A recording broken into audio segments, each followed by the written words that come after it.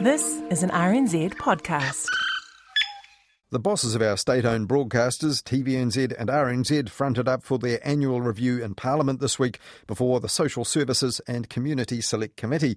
But this time, they couldn't do it in person. Thanks to COVID restrictions, they beamed in instead from their own offices via Zoom, with video and audio links of varying quality, making it a bit of a flat encounter, and quite a contrast to last year when the COVID crisis was yet to become acute here and the execs were eyeball to eyeball in the same room with the MPs on the committee. Now, at that time, the MPs were pretty fired up and armed with some searching questions, and the timing was tricky for both of the broadcasters.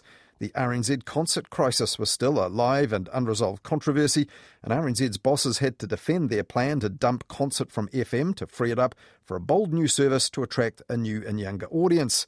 RNZ's Chief Executive Paul Thompson faced questions like this from MP Deborah Russell about whether RNZ had actually asked for another FM frequency or not from the Ministry for Culture and Heritage. Did you explicitly ask for a frequency for the youth radio? What I did is I talked about... I've heard that. I've asked a very direct question. Did you explicitly ask for a frequency? No, but what I did thank you. That's what I needed to know. And how and why RNZ got the message from the ministry that a spare FM radio frequency would be too hard to get was unclear, even after the ministry's own annual review. Now, the final report from the committee last year made it clear that the new youth service and the future of RNZ Concert were still to be settled in the year ahead, and they also said they feared that the issue might damage trust in RNZ in the future. And in addition to all that, at the time of the annual review in Parliament last year, the Minister of Broadcasting had just confirmed that both RNZ and TVNZ were themselves under review because the government proposed to replace both of them with a single new public media entity. A business case would have to be done to set out the details, and the committee's report from last year also identified that as the pressing issue for the rest of 2020 into 2021. Well, 12 months later, the committee has many new faces, including some brand new MPs, and last Wednesday they asked surprisingly little about those big issues. In fact, it was a much more recent policy announcement from the Broadcasting Minister that was on the minds of the opposition MPs on the committee. $55 million more for at-risk public interest journalism available across all news media over the next 3 years. National's broadcasting spokesperson Melissa Lee asked RNZ's chair and chief executive if this money would make them go soft on the government. Would RNZ be prepared to challenge, critique and even call for the resignation of the government or ministers at the risk of losing access to the Public Interest Journalism Fund?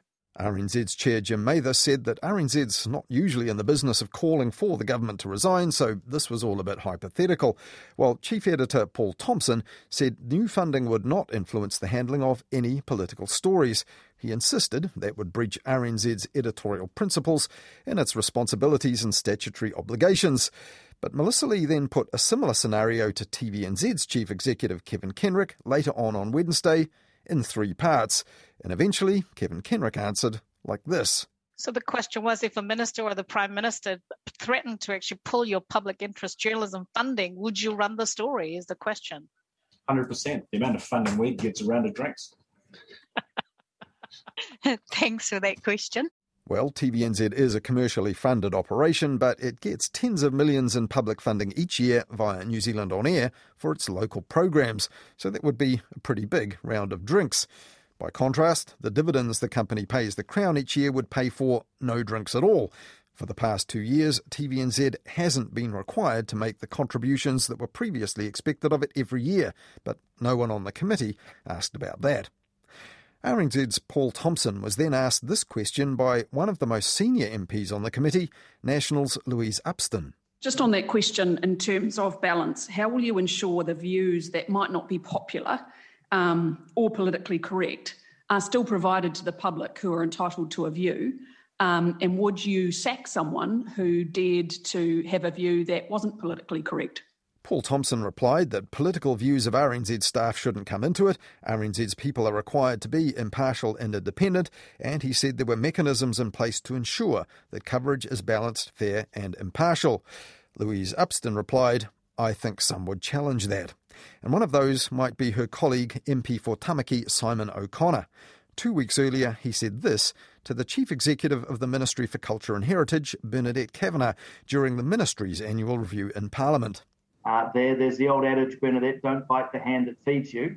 Laying my cards on the table, I'm uncomfortable that the Crown is funding the Fourth Estate and wanting some surety, as I'm sure those in the public, that the arm's length is going to be continued. What's going to allow the media to actively and rightly critique government and opposition, despite the fact that they're getting millions and millions of dollars from the taxpayer? The suspicion that more cash for journalism from the government, via New Zealand On Air, might compromise the media in holding it to account runs deep in the opposition right now, it seems. At times, the questions from National's Melissa Lee were extremely specific during last Wednesday's annual review. For example, this one for TVNZ's Kevin Kenrick. What was the reason for $36,542.99 being spent on a line producer for Te Karere in international travel in comparison to only $16,144.91 for a news reporter? But the annual review cast little light on what the future might hold on those big issues for RNZ and TVNZ, the new public media entity, and RNZ's music plans.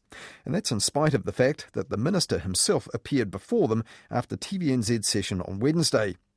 Now, this past year has, of course, seen COVID sideline progress on those big issues the committee highlighted last year, and Chris Fafoy revealed that the consultants and public servants working on the business case for a new public media entity were only about 2/5 of their way through the work at the moment. So other than that, it's a case of wait and see, something TVNZ's Kevin Kenrick was effectively telling the committee on Wednesday when they did ask how he was planning for it. My understanding is that the intention is to have a new public media entity that has dual funding, both commercial and public funding.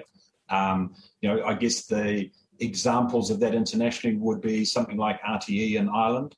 And I think if that was the approach, then there's the opportunity to deliver to both the viewer and to New Zealand businesses from an advertising point of view. But as I said before, that definition and that detail is yet to be worked through the business case.